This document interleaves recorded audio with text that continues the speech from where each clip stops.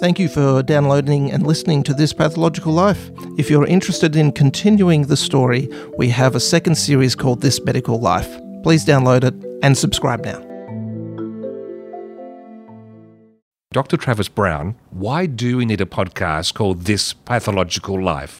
Every disease has its own story to tell, so we're going to tell them.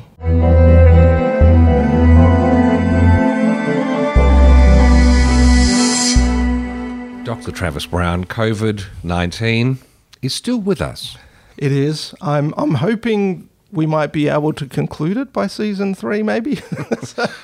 However, I popped in to get a coffee before we came here at a place nearby where there's a supermarket, and a bloke walked in, not checking in, nothing, just completely. And this is how I've changed. I stared at him. Well, I remember you asking me in sort of season 1, so episode 2, season 1, we said, will we ever be the same? And it's just like, we have very short memories. Right at the moment, it feels like it's all encompassing, because it is. But we will go back to our old ways very quickly when things settle down. And this is, the name of this episode is Covidity. This is actually mixing two terms. So COVID and avidity. And avidity is a test we use to test the strength of an antibody and an antigen reaction. And look, I thought it was fitting because COVID has tested the strength of nations. It's, around the world you can actually look at, and just by sheer numbers, you get a feel of how do they manage. And some are encouraging and some are honestly devastating. Well, I was expecting the other word was going to be morbidity. Yep. Yeah, and look, it is, it's just, how do you describe being in the middle of a pandemic? I think we've been very fortunate here in Australia. Politically, we've had pretty much most of our politicians on the same page. There was a discussion about it, being a suppression approach as opposed to an elimination approach. It's pretty much gone to an elimination approach. And to be honest, I think that's fantastic. I think the governments deserve, Australian government, state and federal, should be congratulated for that. Yeah, been a hard slog, and it's the sort of thing where politicians have had to step up and be real again, and actually do real politics, as opposed to, I feel we got to a point where there was just the usual cut and thrust and the sideshow of politics. But real decisions had to be made that were affecting people immediately. And so, there's been a few grumbles along the way, and each state has managed their own. But to be honest, when we look at the world, these numbers are from, yesterday. So, when we record this on the 28th, so this is from the 27th of January 2021. Unfortunately, the number of worldwide infections have just clicked over greater than 100 million. And we've got around 2.16 million deaths. Now, mortality is just such a crude measure, and this is because it doesn't take into consideration morbidity and the impact that it has at a societal level. But, things like a patient who gets unwell, has to go to hospital, goes to ICU, but fortunately recovers, is not covered in mortality. That's a significant burden on the patient, their family, a hospital bed, an ICU bed.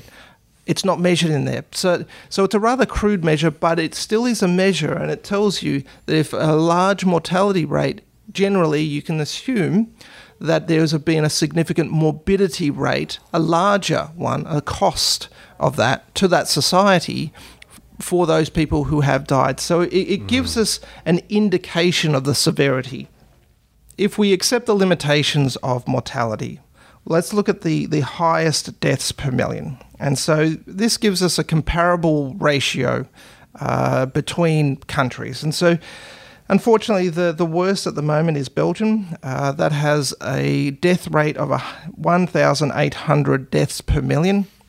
So their population size is 11 million people. Now, one of the useful measures here is in the last 7 days, how many deaths they had per million, and theirs is at 27. So that's low comparatively to what I'll discuss now. But we have Slovenia at number 2 with a death rate of 1,600 per million.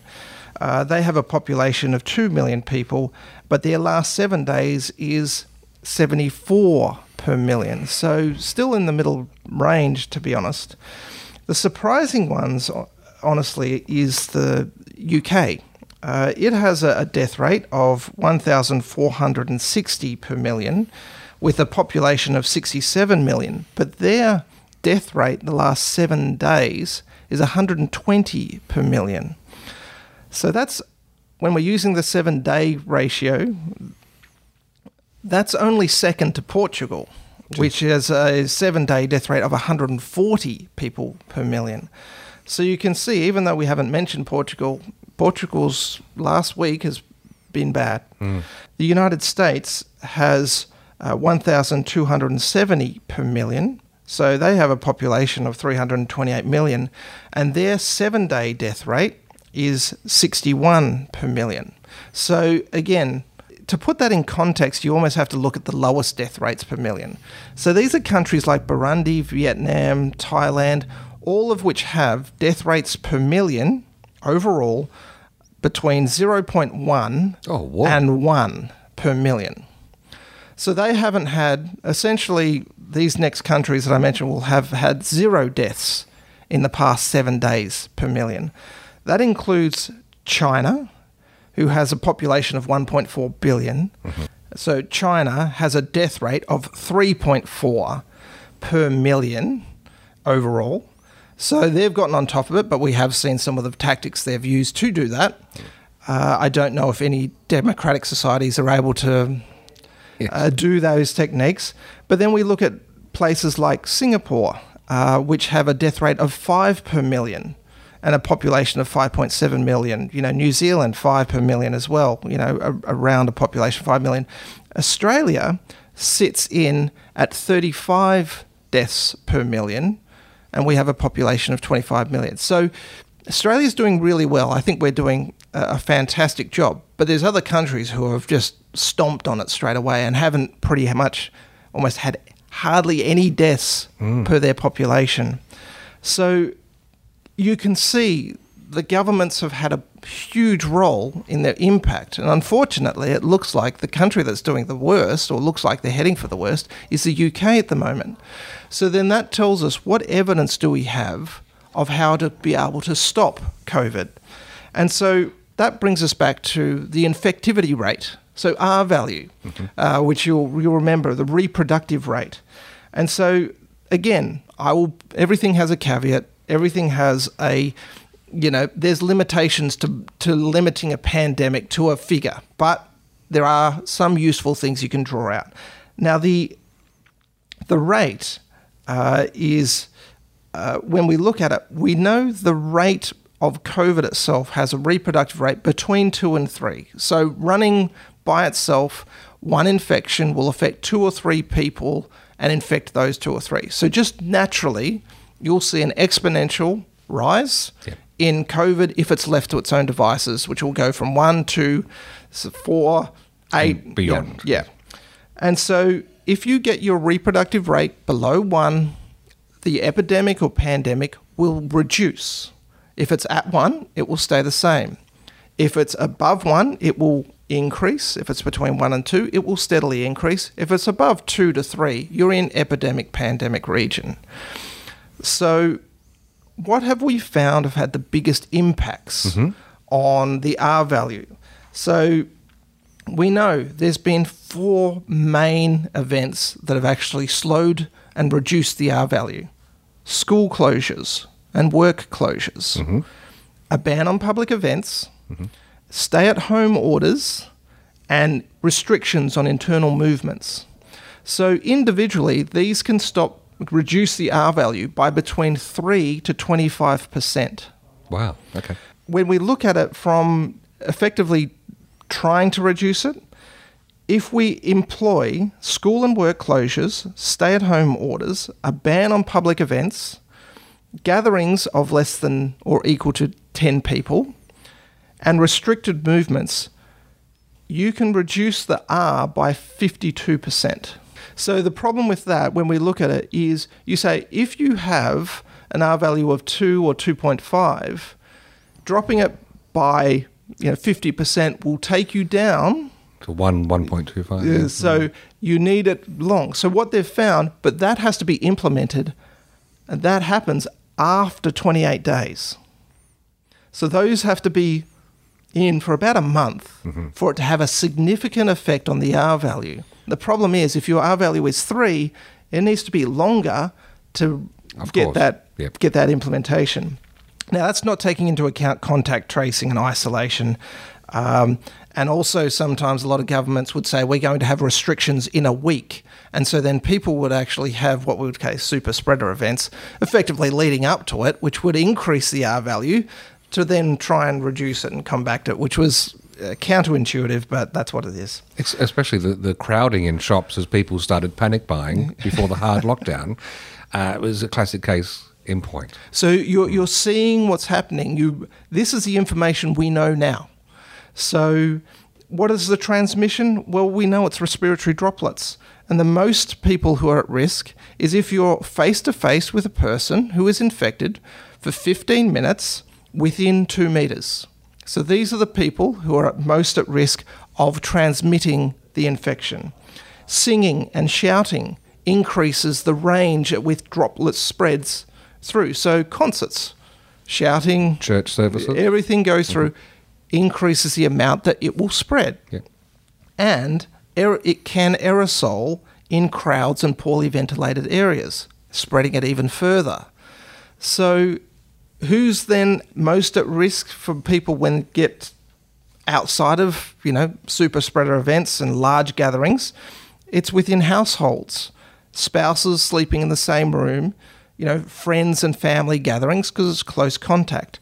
And so we know that household contacts have about a 4 to 35% chance of getting the infection just by being about.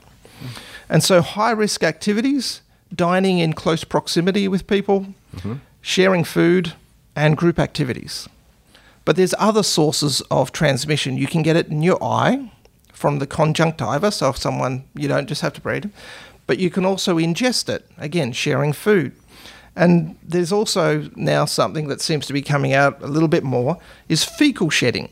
So we can do, again, this is how we can test in a population. You can test the sewage and see is COVID in the sewage to say, yes, it is, because people shed more through fecal than respiratory. So now we haven't been able to isolate it and grow it. So we don't know if it's infective. Yep. That was yet to be seen. But, it will certainly make our drive-thrus a bit different if we start doing swabs like that. But... Well, you'd have to get out of the car. Well, no, just a window. I don't know if that's going to make it. That won't get past Charlie. But we also know that the virus can survive many days on stainless steel, plastic, and glass. It prefers low temperatures and humid environments, things like air-conditioned environments, but it is easily killed or inactivated through household cleaners, surface cleaning, UV, and hand washing. We know a lot about it. We know a lot how to stop it. We know how it spreads. And so, what are the symptoms of people? Well, they get fevers, they get myalgias, headache, respiratory symptoms, and from animal models, we hear a lot about the loss of smell. Well, it seems that COVID has an effect on the olfactory epithelium, so of the nose, as well as the sustentacular cells that support the neurons. And it seems that they have something that will make sense later, ACE2 receptors, that appear to get damaged in some people and take a long time to recover. Right. And so that's why they have an inability to smell, is that their neural centers that smell get damaged. And so, again, as I said, the pathogenesis is that the ACE2 receptors on the cells is in respiratory epithelium, so in the lungs. We have it in the intestines. We have it in endothelial cells in the kidney and in blood vessels. So this gives us an idea of where the virus can attach. So who's at risk? Elderly people, people who have cancer, chronic kidney disease, chronic obstructive pulmonary disease, so emphysema, people who have long-term heart conditions such as congestive heart failure, coronary artery disease, or cardiomyopathies, people with type 2 diabetes, obesity, people with sickle cell disease, smokers, and pregnancy. The protection of the society protects all these people. So again, death rates, morbidity, mortality reduce. I think the approach has been the right one for effectively elimination in that. This brings us to, well, what has worked at an individual level. So we know what happens in a societal level, what needs to. Face masks. So now it's unusual because the population now knows about face masks that are the N95, which doctors, who usually would have known about that, microbiologists would have, Now, why is it called N95? Because it filters 95% of airborne particles that are 0.3 micrometers and larger.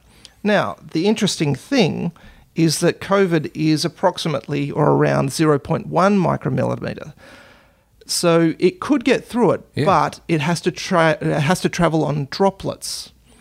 And droplets can be 0.2 micromillimeters. So it still has to get through. So it's not perfect, but it does reduce. The interesting thing is we don't have a great lot of evidence about how useful they are because it's hard to measure. We have good indications that it's useful, but the studies just aren't there to compare, even in this age. And so we know that it reduces the risk of transmission, but it doesn't stop it. So even if you're going about, it's all these other measures. If you're not doing all these other measures, you will reduce it, but it won't stop. Hence, your collectors have the masks, the big shields on top of the masks as extra barriers. We have eye protection, you have masks, you have gowns, you have gloves. You're protecting yourself as much as you can as a healthcare worker. The surgical and cloth masks that people wear, there was an observational study that found it has about a 70% effective at protecting the wearer. So, and again, if we have dual layer sort of cloth masks, they are actually better than the single cloth, as you would expect. Eye protection reduces transmission by about 75%. And so then we're looking at social distancing. How effective is that? Because some countries said 1 metre was enough. Some said 2 metres was better. But again, this was historical. We didn't have data on that. It was that you should stay away. But we did find out, there was a systematic review that found that people in a healthcare environment had a 82% reduction in transmission when they were 1 metre apart. So, and they found that the further you distance, the less risk you have of transmission. So, but again, this didn't take into account airflow, air conditioning, recycled air and filtered air. So again, you start going into one of those areas that the evidence, you can ask a lot of questions, but we don't have data to back it up, but we can draw conclusions. It'd be interesting to see how many cyclists have picked it up from motorists who are meant to stay a metre away. You never know. Yeah, as I say, it's just one of the, if everyone's seen online those things of the sneeze where it goes everywhere, and and the last one is hand washing. Now we've known for centuries that this has worked. In fact, Ignaz Semmelweis is a 19th century Hungarian doctor. He was the first to recognise. He was in a hospital which had a physician-based maternity ward and another place which had a midwife-run maternity ward. And he compared the two, and the doctors had a mortality rate of the women between 13 and 18%, whereas the midwives had a mortality rate of 2%. And he looked at it and he said, well, how is there such a disparity? What he ended up finding is that the doctors would do autopsies and dissect cadavers, go straight from there without washing their hands to deliver a baby. And they got this mysterious illness that was called childbed fever and had almost a 1 in 5 mortality rate.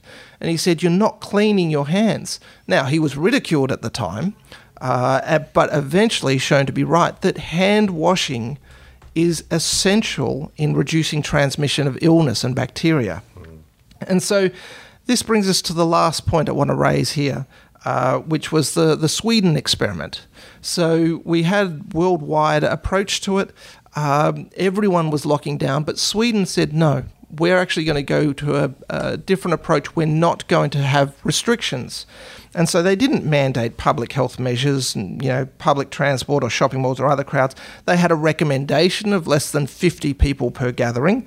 And initially they had seemingly encouraging results. In April, they had a peak death rate of deaths of 102. They dropped to a low in September of 2020, and they even lowered the restrictions there more in October.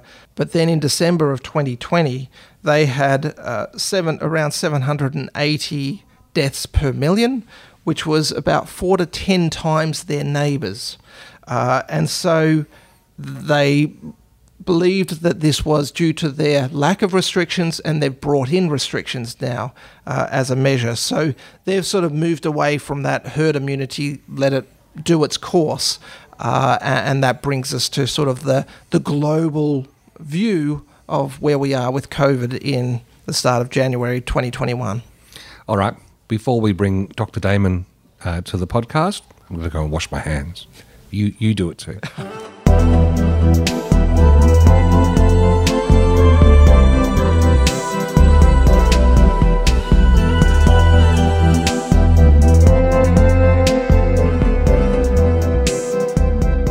So, Travis, we've got that background with COVID-19. What do we actually know about the virus? So the virus, what we know, it's an envelope virus. It has spikes, which people will talk about. Again, that's important for vaccinations. It's got a membrane protein. We know the genetic sequence. It is, this corona or the COVID virus is 96% similar to a bat coronavirus named RATG13. There was the SARS outbreak in 2003. This is 80% genetic similar to that SARS virus. A question is, why did that one not become a pandemic, and why did COVID? It turns out it's most likely, what we can think is the peak infectivity period of COVID-19 tends to be when you're becoming symptomatic or pre-symptomatic, and 1 week into your infection is the peak time that you can transmit the virus. For SARS in 2003, the peak infectivity period tended to be week 2 of your infection. So you were already symptomatic at that point in time and not passing it on. So, at this point in time, there's around 4 variants. So you've got the original. There's a UK variant named B117. There's a South African variant named B1351, and Brazil variant named P1. There's a Denmark variant, and I tell you, right, in the next few weeks, there's going to be a few more variants just because of the sheer volume of numbers. And so the relevance for us in pathology, why is this important? Well, we need to sequence it to know what it's linked to, where it's come from, but we also need it for the PCR test for our targeting. So if it changes its sequence so much, our target might change, and we might say, oh, it's not there when it is there, but we don't have the right target. So it's something we're monitoring as a pathology organisation. We're looking at it, how long does someone shed for? So shed meaning you've still got viral particles, but you may or may not be infective. So people tend to shed the virus for 17 days, but we know that they can shed it up to 83 days as the longest recorded. But from studies, it seems to be that after about day 9, you tend not to be as infective. So it drops down. So this is why people talk about that 2-week period of isolation, is because sometimes you might be pre-symptomatic, so you not have it, and then you have those 9 days. So 14 days of isolation, you can be still shedding the virus after that, but it's not infective, or virus particles, should I say. So what does that mean? Well, initially the data, we thought that was really high with the asymptomatic rate. It was, anywhere between 40 to 80%. It's somewhere, what we believe now is probably about 20%. So 1 in 5 people may be true asymptomatic. And what that means is that people who are shedding the virus and sending are pre-symptomatic. So they'll get symptoms. They're not truly asymptomatic for the disease, but they're being tested and positive before they're showing symptoms. Sure. So the severity with regards to, when someone comes into a hospital, we know if they've got a high fever at presentation, if they're having difficulty breathing, or, even if, general signs like a low systolic pressure less than 100, or high respiratory rate greater than 20, or, even an altered Glasgow coma score, so their, consciousness is altered. These are bad signs for a patient to be coming in. If they've got lab tests like, a neutrophilia or a lymphopenia, a raised lactate or LDH, or, raised CRP, ferritin, ACE2 or a D-dimer, these are all signs, but they're not specific for COVID. It's just general over sort of tests that we do to see how they're going. So, those are general markers. What we do know, though, from autopsies, there's a recent article that's come out from the Archives of Pathology and Laboratory Medicine. They did 135 autopsies on COVID patients, 19 centres across the US and Brazil. And what they found is that most of them had more than one pre-existing condition. So we're talking diabetes, 52% had diabetes, 34% were obese, 64% had hypertension. The interesting thing is 7% of people didn't have any comorbidity. So there's a segment of people who are seemingly well that still can have a fatal outcome because of a COVID infection. The findings from the autopsy are, again, as you would expect, mainly lung damage. So a condition that's a pathological condition called diffuse alveolar damage, 75% had an acute histology of that, and 47% had organizing DAD. 40% had acute bronchopneumonia. And then we've also got some thrombi, so, clots, either macroscopically, about 20%, or 50% had microscopic in the lungs. And interestingly, 77% had what we say the myocytes, so cardiac cells were increased in size, but only 6% showed myocarditis, so inflammation of the heart. So that was thought to be something earlier. But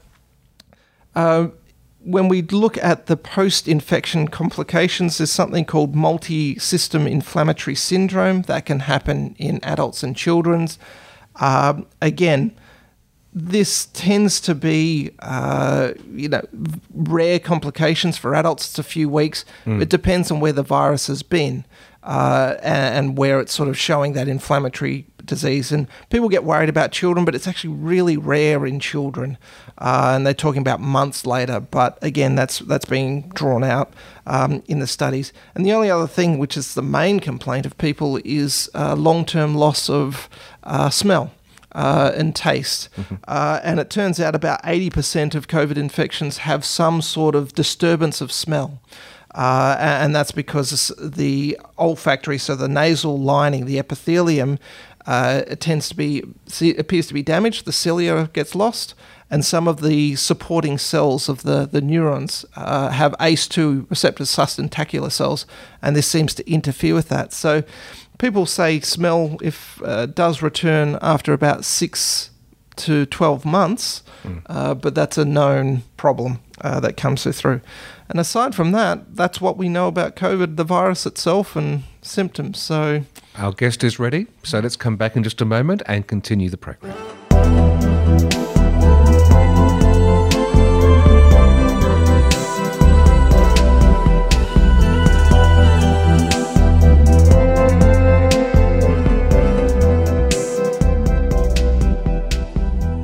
Joining us now, we have Dr. Damon Langus, clinical immunologist with Sullivan Nicolaides Pathology.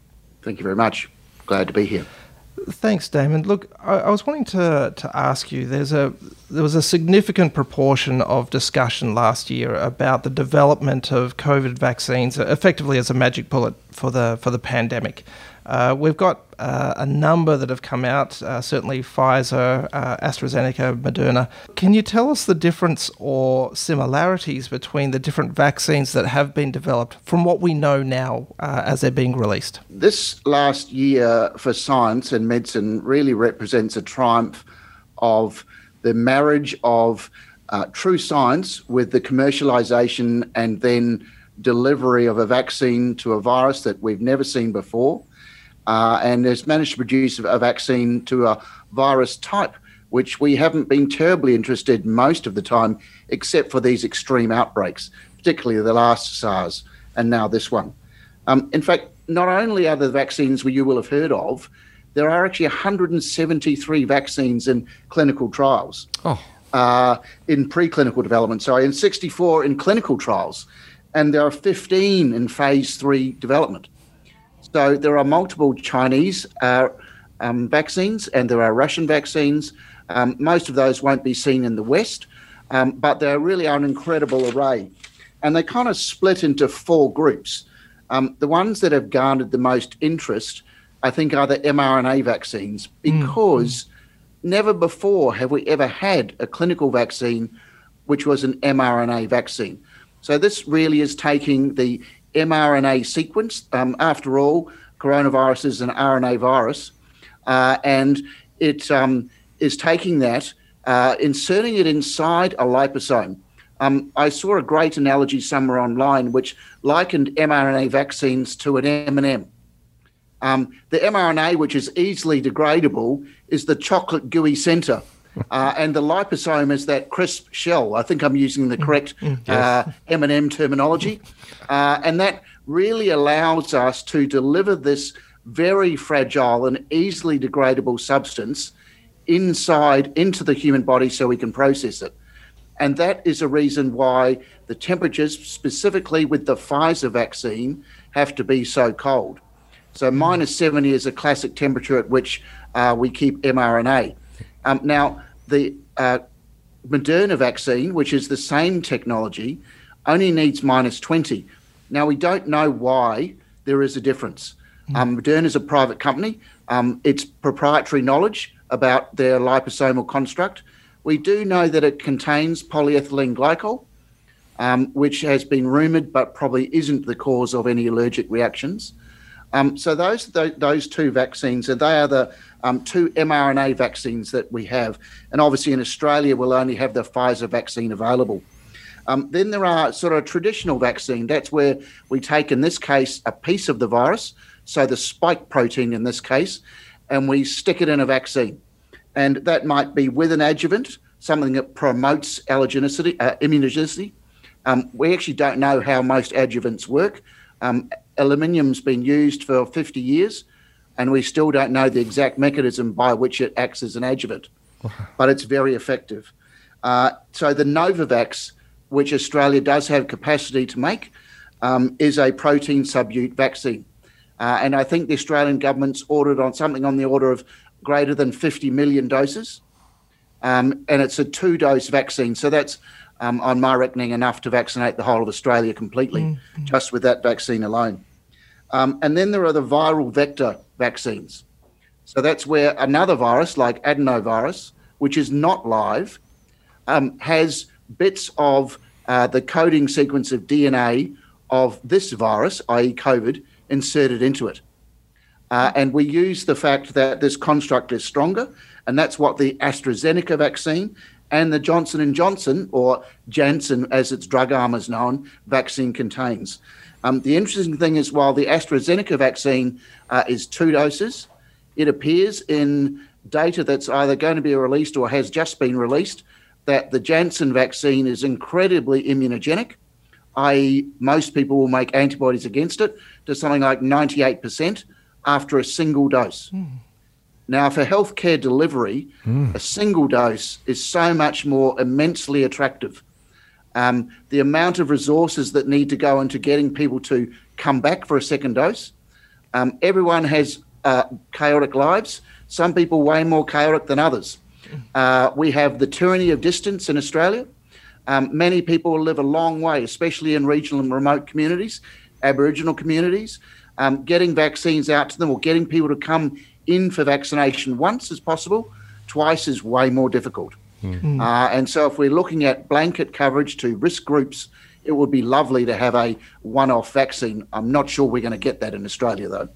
And then the 4th type of vaccine is an inactivated virus. Now, none of the vaccines produced by the large Western companies are using this route. This has largely been used by Chinese companies. I think the days of using an activated virus, it's a harder selling point. Like measles, there is a very, very, very small chance that you actually get active infection. And that chance is very small, but it's if you're going to combat vaccine hesitancy, then I think you need to, especially when you have the technology, to be able to use the safest thing possible. So those really are the four types of vaccine that we have available in the whole world. And as yet in Australia, we have two coming, which are the Pfizer mRNA vaccine, which is 2 doses, and the AstraZeneca or Oxford vaccine, which is also 2 doses, which is, of course, a viral vector vaccine. You just used the word safety before, and I know there was a trial that was ceased in Queensland. Can you tell us a bit more about that? Sure. So there was actually no problem with safety. In part of this so-called molecular clamp technology, it's basically inventing a protein construct as if like a clamp that you hold a bench to a tool or to a bit of wood. It's a ability to stick various proteins or viruses and attach it on, like clamping it to it. And this technology was hoped to be a way to quickly produce new vaccines to various things. Unfortunately, the protein, well, not unfortunately, but the protein used was a HIV protein. So not HIV, but a protein which originated in HIV. So a single protein called P24. Now, we use that in diagnosis, and that antibodies to P24 are used in the early diagnosis of HIV. They aren't the diagnosis, but they're part of it. And so in pre-human models, I think monkey models, there was no evidence that P24 antibodies were made. And so the study went forward, and unfortunately, a small minority of people who received that vaccine made antibodies towards P24. And this isn't dangerous, but unfortunately, if they had an HIV test, it would make them look like they were positive or early positive to HIV. And obviously, that's not actually a danger to those patients. Nothing's happened to them. But for a long time, it would be very difficult to diagnose HIV in those people. A lot with the vaccine, they're talking about two different terms, which are very similar. So efficacy and effectiveness. Can you provide some clarity as to, the difference and what impact that has? Sure. I mean, the two terms are actually completely the same. Yeah. They just apply in different circumstances. Right. So efficacy is really in a controlled trial. Right. So what you're looking at is the number of people who either make a antibody response, and that's usually predetermined. So you've decided what an effective antibody response is going to be, and or lack of severe disease. So in all of the trials, the number of patients who ended up in hospital because of COVID, when they had been vaccinated with almost any of the vaccinations, was either zero or incredibly low. So when we're talking about differences in vaccine strength or antibody titer or the number of people who make a predetermined response, sometimes that doesn't really translate into real world outcomes. Sometimes it's worse, but in this case, it appears to be a great deal better. And even when we're talking about how many people make antibodies, when we say compare that to the seasonal flu vax, if we got 74% coverage for the seasonal flu vax, that's an amazing year. An amazing year. Often, unfortunately, because of the way that virus recombinates, we've been sitting down at like 23%. The worst vaccine, and I say that meaning in the efficacy, not in the actual outcome, in other words, it's still a very good vaccine, is still better than the best year, still better than the best year in flu. So in other words, the AstraZeneca vaccine, they're talking about 75% effectiveness. So that's still better than the flu vax has ever been. We're actually dealing with vaccines that are all incredibly efficacious. Now, when we talk about effectiveness, that's when we translate that into real life. So what actually happens when we take people who are not on a trial basis? These are people who are relatively well, they're mobile, they're able to get to trial centres, they have good use usually of the English language, They are generally not marginalised. They're not isolated. So when we move into the real world, we want to see that when we translate that clinical data, trial data, to the real world, that we see a similar fall in the number of patients with COVID who are hospitalised. And obviously in Australia, that's impossible. We're not going to see any difference because even at our worst, we still didn't have anything near even half or a third of several places in the world. So really, what you'd be looking at is particularly in the UK, where there's relatively good data that when the vaccine is rolled out, you start to see areas where or populations who severe COVID does not occur again. Talking of real world, in the real world, many GPs listening to this are going to have patients ask them, what are the side effects if I get this vaccine? They may not use the term contraindication, but they'll be asking about side effects. How would you be responding to that and putting that into some sort of context? Yeah, I think we have to be pretty honest. It's from the studies, it's pretty obvious that these vaccines are very immunogenic. And when I'm talking to my patients, always sell that as saying, your body is making a great immune response. And how it does that is it generates a response similar to when you have an actual infection. So that's how vaccines work. They're tricking your body into thinking they have an infection. They aren't infected. They just have a small part usually, or in this case, the RNA of the virus. We then go through the stages of viral infection of a cell, even though it's not a whole virus. And then our immune responses respond to that. If we didn't actually have that kind of process, we wouldn't make these antibodies. It's pretty clear from the Pfizer trial that 25% of people get a fever with the second dose.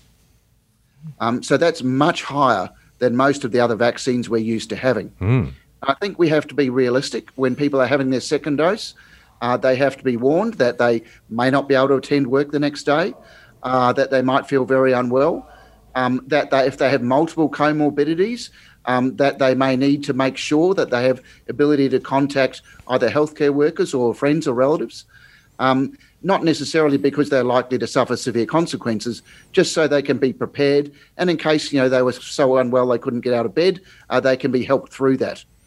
It really doesn't appear to last longer than 1 to 2 days in most people. And there are slightly lower rates with the AstraZeneca, with significantly lower rates of fever and muscle pain myalgias.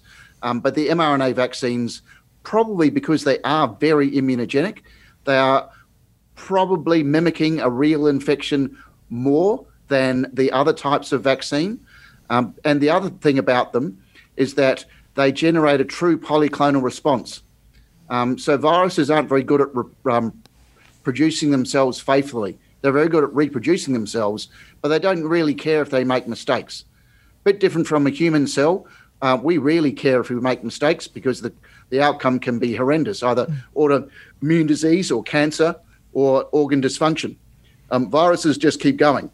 And so that means when we're using our cells to help them replicate a small bit of the virus, we actually get lots of types of virus.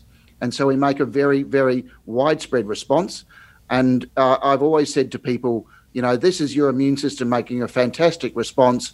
It's a small price to pay to know that you're completely covered against this virus. Are there any patients that can't receive the vaccine, any contraindications, people who should be warned away from it? There probably are a few. In my line of work, people who do not have a single B cell, and there are a few of those, and there are some people on drugs. Now, it's not actually going to be harmful for them. They just won't make any response because they lack the cells to make antibodies. In other people, perhaps, and we don't know, that if you are allergic to polyethylene glycol. Now, these people exist. It is a rare allergy. They usually have multi-drug allergy because polyethylene glycol, otherwise known in medications as macrogol, is often in many medications, and they often have multi-drug allergy. But this is very, very rare. We're talking maybe there's 30 people in Australia with that. It's a guess, that number, but it is very rare. I think I've seen one patient in 20 years. But it's only something we've kind of known about for the last 10 years. You will have seen that initial report with the vaccine rollout in the UK where a couple of healthcare workers had anaphylaxis, and there was a lot of work done looking at could this be PEG allergy, not the stuff you hang up washing with, but macrogol allergy, and it isn't. And in fact, subsequent analysis has shown that people with a history of allergies are no more likely to react to this vaccine than anybody else. So it really is a random event. And having looked at vaccine anaphylaxis before, you're usually dealing with 1 in 100,000, something like that. And often we never find the cause. So the cause may actually be that single person's immune system just doesn't like that mode of exposure to antigen. That's a bit of an immunologic cop-out. It just means we really don't know. Okay, so there's a bit of evidence coming out, new strains, new COVID variants, and this has been topical because, as the vaccine's rolling out, everyone's like, well, will it even cover this new variant coming out? Can you give us a little bit more light on this? Is it a large concern? Is it a small concern? Is it something that we need to always keep an eye on? I think it's a small potential concern that we definitely need to keep an eye on. Most of the time, viruses don't become more pathogenic over time, but this virus has already shown that's not true. So COVID-19, the British variant, appears that the new variant spreads a little bit more, nothing like the media has kind of implied, but it spreads more, but it actually you have a third greater chance of ending up in hospital. So that's kind of unusual. Most viruses decrease their pathogenicity over time. But the fact is we've really only had this virus for a year, so it kind of might behave slightly differently. The vaccines so far still have significant efficacy against them. And there's no reason to think that on a population basis, our vaccination programs would be affected by the present mutations. So when we look at effectiveness, they make you make a lesser degree of antibody response, but it is still enough to give you an immune response. Right. So that when that's put into the real world, it's highly likely that it won't make much difference at all. But given that these variants have arisen, it's going to be something that the whole world has to keep on top of. The best thing is that the 2 mRNA vaccines have the ability to edit the mRNA sequence relatively easily. After all, Moderna had their sequence ready to go within a month of receiving the original sequence. So it didn't take them long. So it's kind of like a drop-in cricket pitch. Yes. So when you do your next match, you can actually just edit your mRNA. And because their technology is so good, by the way, I don't own shares in Moderna, that their technology seems so fantastic, they can drop the next sequence in and then create a second COVID-19 vaccine. So now, obviously, that would take a long time to roll out again, but it's a lot quicker than any technology we've ever had before. So it's certainly something we're going to need to keep an eye on. So do you think this is almost going down the flu line of each year we'll have to keep an eye on the COVID strain that's coming on through? I think it's not going to be quite like that because the flu strain has multiple viruses that are recombining in an unusual way, which other viruses do not. So it's the recombination of attachment proteins and other proteins in the flu that the multiple strains are circulating at once and they then recombine, which is why we can lose Fluvax efficacy during a year. This mRNA technology actually gives us ability to perhaps have 2 flu vaccines a year. Depending on obviously where it is, you can't really make a new vaccine for a relatively small market, and Australia is on a vaccine scale a small market. But certainly you could in the US, and there is a potential to say have a vaccine in January and a vaccine in June, July, and that might increase our efficacy towards flu. I don't think there's any evidence that coronavirus can change like that. So far, its changing has somewhat been interesting, unexpected, but I don't think it'll be able to change to the same degree that the influenza virus can. But it may be that because world herd immunity is not going to be happening this year, I think it would be very unlikely to be happening next year, to be honest. There are a lot of people in a lot of places. There are a lot of good people trying to put a lot of effort in, but realistically, there are, 7 billion people on Earth, and we have to vaccinate them all. So what that means is that the coronavirus might continue to circulate low grade. That does, depending on how it mutates, that does give the potential for it to mutate into something worse. But it also has the potential then to go back towards the common cold end of the spectrum. On that term of immunity, do we have any sense yet of the long-term immunity that these vaccines might provide, or even the infection itself? Well, actually, we've got quite a lot of data now. So thank goodness around the world people are collecting this kind of information. We know that natural infection, if you are not immunocompromised, so if you're an average individual, and even in the elderly who have survived COVID, is that they have evidence of persisting immunity for at least 6 months. So that gives some considerable time. And the same for vaccines as well, about 6 months. It appears the vaccines work well in those who have been infected as well. So there are plenty of people who've already been in the US who have had COVID-19, who, because they're in the high-risk groups, are being vaccinated. We know that less than 1% of people with COVID-19 are able to be reinfected so far. So the virus has been around already for over a year, potentially a bit longer, but in decent quantities, pandemic levels since March. So the reinfection rate is low. In those people, it appears to be a mild disease in the vast majority. And we do not know if the reinfected people are able to spread the virus. Lastly, there's just the question which was raised a fair bit about herd immunity. So you're saying that maybe don't even think it will be probably this year or next year. I mean, is this a realistic discussion to have about herd immunity? Is it something that sort of, I mean, to be honest, I don't know a disease that we genuinely have herd immunity just because the percentages have to be so high. We did have herd immunity to measles before anti-vaxxers got in. Oh, right. Australia has herd immunity to cervical cancer. Right. Oh. Because our rate of cervical cancer now caused by the HPV virus is so low that we have almost induced, well, we probably have induced to those strains the vaccine covers herd immunity. Right. Okay. So, that's an incredible thing that we've done, because sensible people get vaccinated to something that can kill young women. And we've gone from a rate of, I don't know what the rate was, to a rate close to zero. We're the closest country on earth to eliminating vaccine strain-inducible cervical cancer. So then how far do we need to get for coronavirus to fit into that category? I mean, you're talking about a 95%? Well, no, I think you're kind of getting up to sort of 80, 85%. Right, okay. It would be lovely to see Australia get to 95%. I think true vaccine-resistant people are not that common. If you look at it, let's say a microcosm, the NRL last year, when they were told they had to be vaccinated to influenza to be able to play rugby league.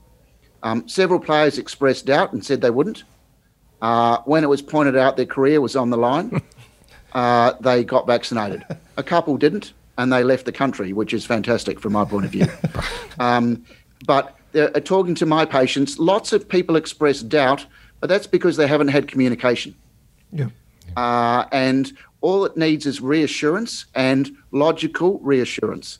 You admit that vaccines do cause side effects, no problem. But if you look at the other effects, what's the downside to not being vaccinated? And that's pretty obvious. We've got natural experiments in the UK and the United States. We can see what happens when you stuff things up. And really, I think in Australia, I think the government has a good aim. Even in the UK, the vaccine rollout's going really impressively. They've vaccinated 10 million people already to their first dose.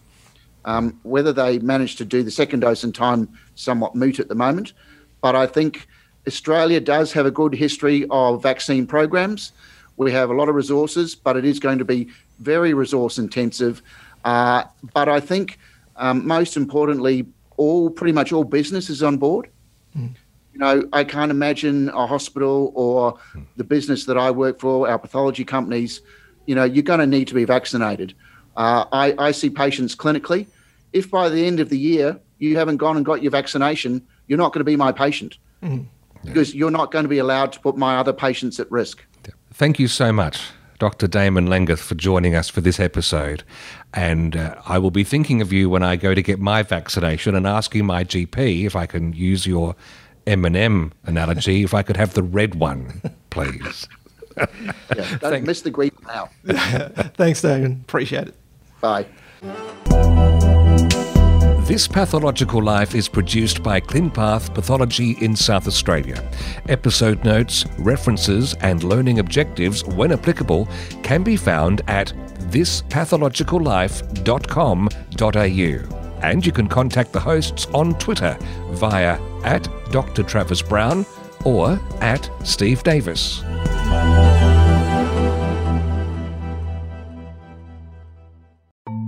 Thanks again for listening, and just a reminder, if you haven't done it yet, have a quick search in your podcast app for our second series, This Medical Life. Dr. Travis Brown has rolled up some extra guests, some extra topics, and we continue the story there, and we'd love to have you along.